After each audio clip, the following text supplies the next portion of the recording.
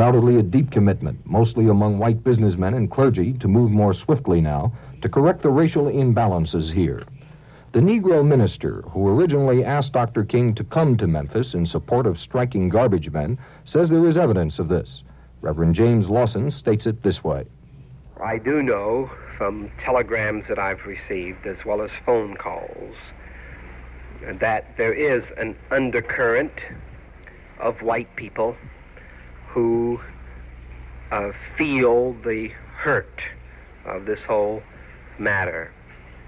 Now, how extensive this is, I have no way of telling, but certainly one cannot say that all white people rejoice and that all white people are hypocritical in what they feel about this matter. Do you see any hopeful signs in the white community? Hopeful signs of better race relations and better understanding as a result of Dr. King's death here?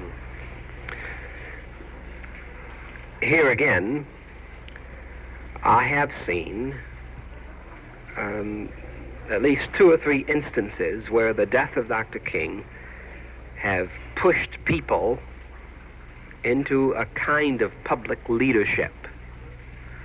A public leadership that could very well mean that something quite significant and different would happen in Memphis. Now, at the same time, though, I would be dishonest if I did not admit that I know of people in the community, particularly white people, who were very happy at the news of the death of Dr. King, and who applauded and who laughed. So who were not in the least bit perturbed or upset by the shot that killed an extremely good man in the world. Memphis Cares is the theme of a rally to be held today in a 25,000-seat auditorium. Concerned white residents and an element of Negro leaders went on radio and television yesterday to appeal for a large public turnout, something more than just a demonstration of remorse. I am Bob James.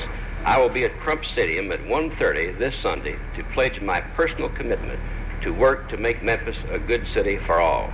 I urge my friends and my neighbors of goodwill to come to Crump Stadium this Sunday at 1:30 to show the world that Memphis cares. I am concerned, as many Memphians are, and I'm trusting that you will meet along with our fellow citizens at Crump Stadium at 1:30 this Sunday to pledge your personal commitment to work to make Memphis a good city for all. I urge my friends and all Memphians of goodwill to come to Crump Stadium this Sunday at 1:30 to show the world that Memphis cares. Thank you. The Memphis business community has a lot at stake in how the city expresses its sorrow and demonstrates its willingness to change its attitudes. 29-year-old Dealey Mallory III runs part of a family business here. Well, naturally, I'm concerned with the recent racial strife and particularly Dr. King's death. As a businessman, naturally, I'm concerned about my business and about the city's business and livelihood. Do you think all of this could have been prevented? Not completely, no. I don't know how you can say it could be prevented. You never know until after it happens what you could have done. What is the attitude generally in the white community? Well, right now I think it's one of shame and sorrow and a little disbelief. None of us thought it could happen here, and it did. I think there's a galvanizing of the community spirit to try and overcome what has happened and to establish better race relations, to solve the problems that face us right now without any more strife. Are you saying this is what the working man, the man working in the factory, is thinking now, the white man? I think he is much more concerned now than he was. I don't think he is quite as anxious as a few of the business and civic leaders would like him to be to join in with the colored community, but I think it's much more intense than it was before. What do you see in the immediate future in race relations in Memphis? Well, I certainly hope that they won't continue like they have for the last 10 days. I think we'll have a good summer, a quiet summer. I think with the cooperation of both sides, we can work out the problems that do face us now and achieve peace and tranquility and harmony between the races here in Memphis. Memphians are not basically antagonistic. I don't think they're particularly prejudiced as they are in other places. That's easy for me to say, but I don't think we'll continue to have this trouble like we have now. Mallory helped plan today's rally to show Memphis cares. Appeals to the community's conscience are being heard today from the pulpits of many Memphis churches. Ministers, white and Negro, have made the name and cause of Dr. Martin Luther King the topic of their sermons. The Nashville Catholic Diocese held a special Mass in Memphis. Bishop Joseph Dorick delivered the sermon.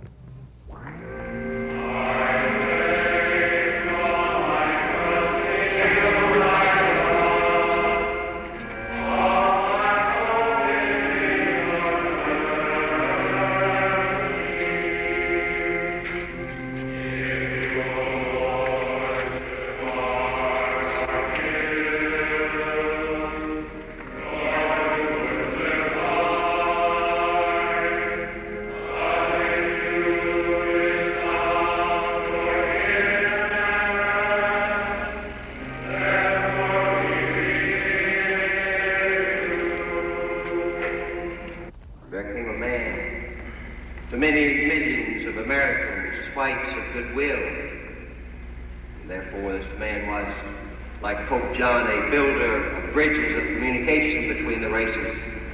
When it seemed in the 60s that our country was about to be threatened and engulfed in racial warfare.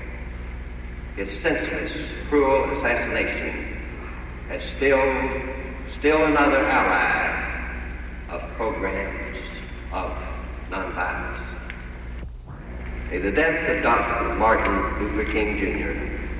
to the cause of human dignity of all men be not in vain. May his soul rest in peace. Amen. The Lord be with you and with your spirit.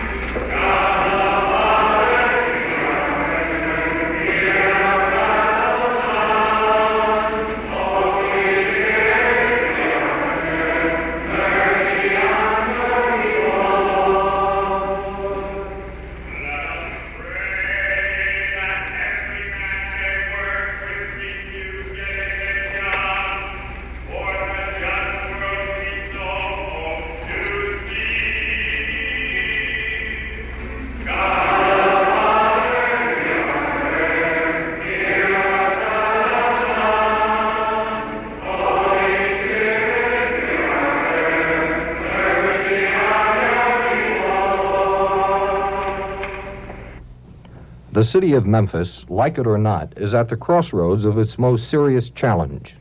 A decision must be made whether Dr. King's death will be translated into a better life for its Negro citizens. It is a question that must be answered quickly, and there are no easy answers. The flags at half-mast, the large reward for the assassin, official proclamations, and even the church sermons to white parishioners honoring a Negro are viewed by Negroes as only devices to wipe clean the community conscience. In its most tangible form, a strike of Negro garbage men must be settled. It was in that cause Dr. King came to Memphis and left here in a casket. Mark Landsman, NBC News, Memphis.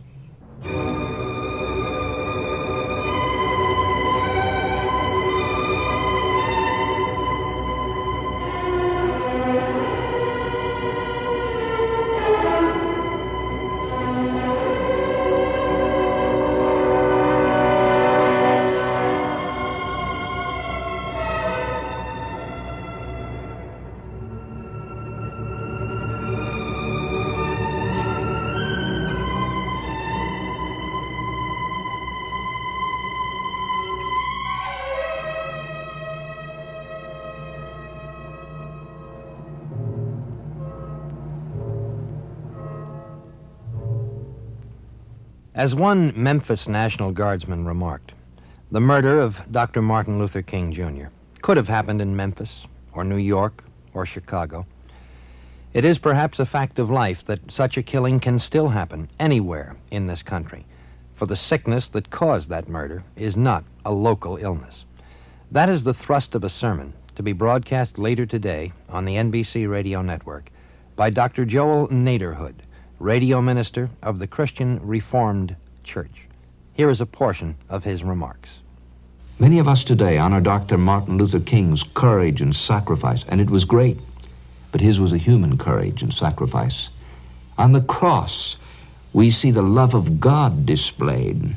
There's so much hatred in the world today, so much in your heart and in mine. It gets so very depressing after a while. But then we look at the cross and we see that there the love of God becomes visible for everybody. There's that verse in the Bible, you know, that goes like this: God so loved the world that he gave his only begotten Son. God so loved the world. And I guess that means that our country has not yet escaped from beneath that powerful love of his. And that means that you, no matter how somber and depressed you are, can still look at this Son of God, and you can repent of your sins, and you can commit yourself to God's love. And we must lift our eyes above the examples of courage, sacrifice, and devotion we see within the human family, and we must remember that God, through Christ, went further and suffered more than man ever can in order to pay for our crimes and our failures.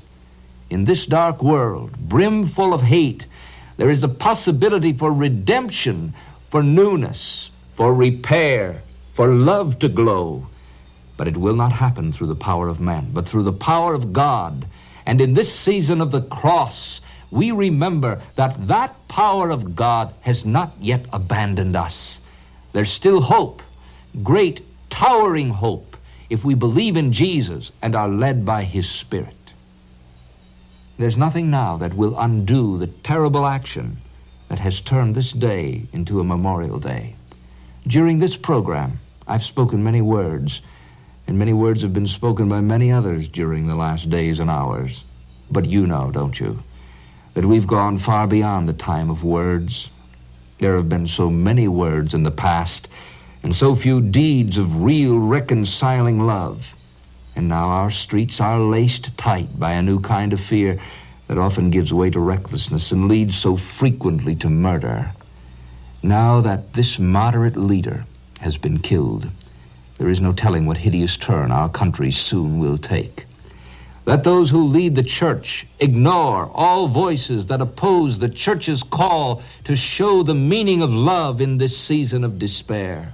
May everyone who calls himself by the name of Christ know assuredly that his failure to respond with love and sacrifice to the problem of race is inexcusable now.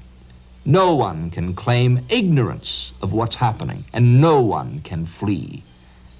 May the leaders of our great land be warned by the extremity of these times that we may not persist in our flagrant rejection of the testimony of God. May we not continue to exclude the influence of God's Word from our public life and from our educational institutions.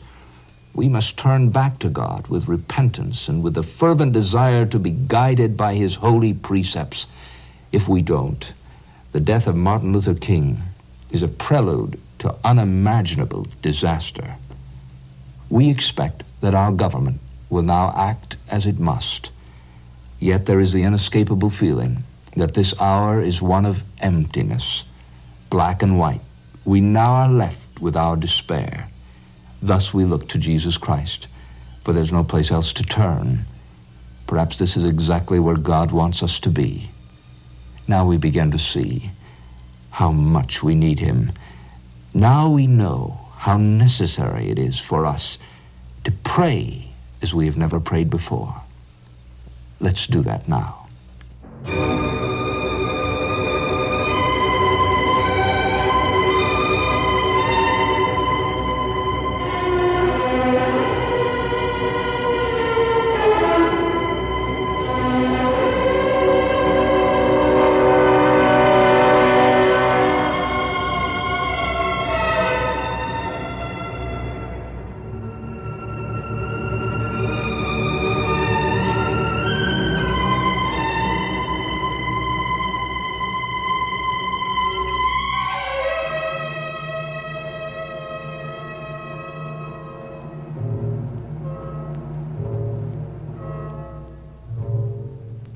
There are certainly tens of thousands, perhaps millions of Americans who have their direct, personal recollections of some sort of encounter with Martin Luther King Jr.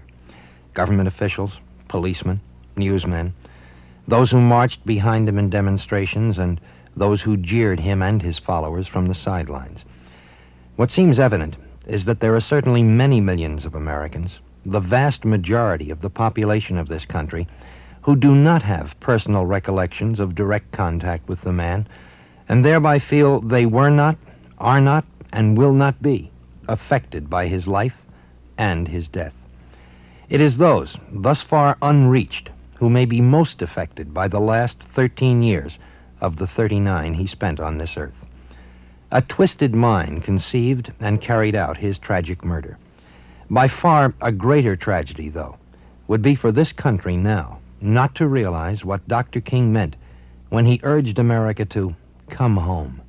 When in August of 1963, he stood on the steps of the Lincoln Monument in the nation's capital and said, "I have a dream that one day this nation will rise up and live out the true meaning of its creed.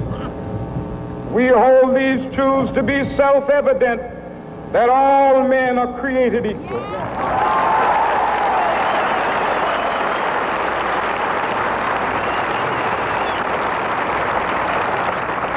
I have a dream that one day on the red hills of Georgia, sons of former slaves and the sons of former slave owners will be able to sit down together at the table of brotherhood. I have a dream that one day, even the state of Mississippi, a state sweltering with the heat of injustice, sweltering with the heat of oppression, will be transformed into an oasis of freedom and justice. I have a dream that my poor little children will one day live in a nation where they will not be judged by the color of their skin, but by the content of their character. I have a dream today.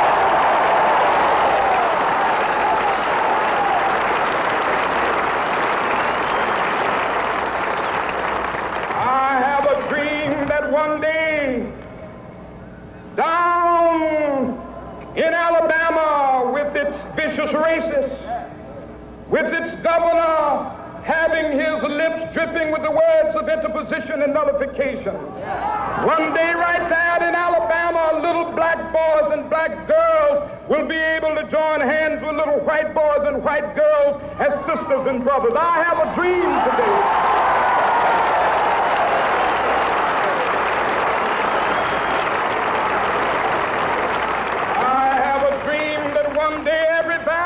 Shall be exalted, and every hill and mountain shall be made low. The rough places will be made plain, and the crooked places will be made straight, and the glory of the Lord shall be revealed, and all flesh shall see it together.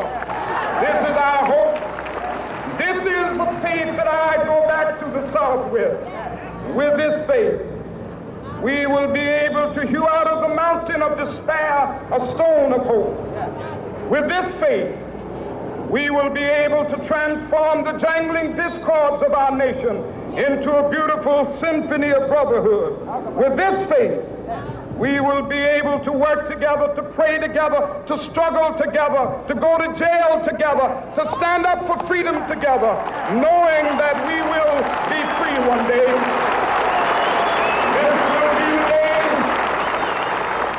This will be the day with all of God's children be able to sing with new meaning, my country, tears of thee. Sweet land of liberty, of thee I sing. Land where my fathers died, land of the pilgrim's pride. From every mountainside, let freedom ring. And if America is to be a great nation, this must become true. And so let freedom ring. From the prodigious hilltops of New Hampshire, let freedom ring. From the mighty mountains of New York, let freedom ring. From the heightening Alleghanies of Pennsylvania, Let freedom ring from the snow-capped Rockies of Colorado. Let freedom ring from the curvaceous slopes of California. But not only that, let freedom ring from Stone Mountain of Georgia. Let freedom ring from Lookout Mountain of Tennessee. Let freedom ring from every hill and molehill of Mississippi, from every mountainside. Let freedom ring in windy capitals. When we allow freedom ring, when we let it ring from every village and every hamlet, from every state and every city, we will be able to speed up that day when all of God's children, black men and white men, Jews and Gentiles, Protestants and Catholics, will be able to join hands and sing in the words of the old Negro spiritual, free at last, thank God Almighty, we are free at last.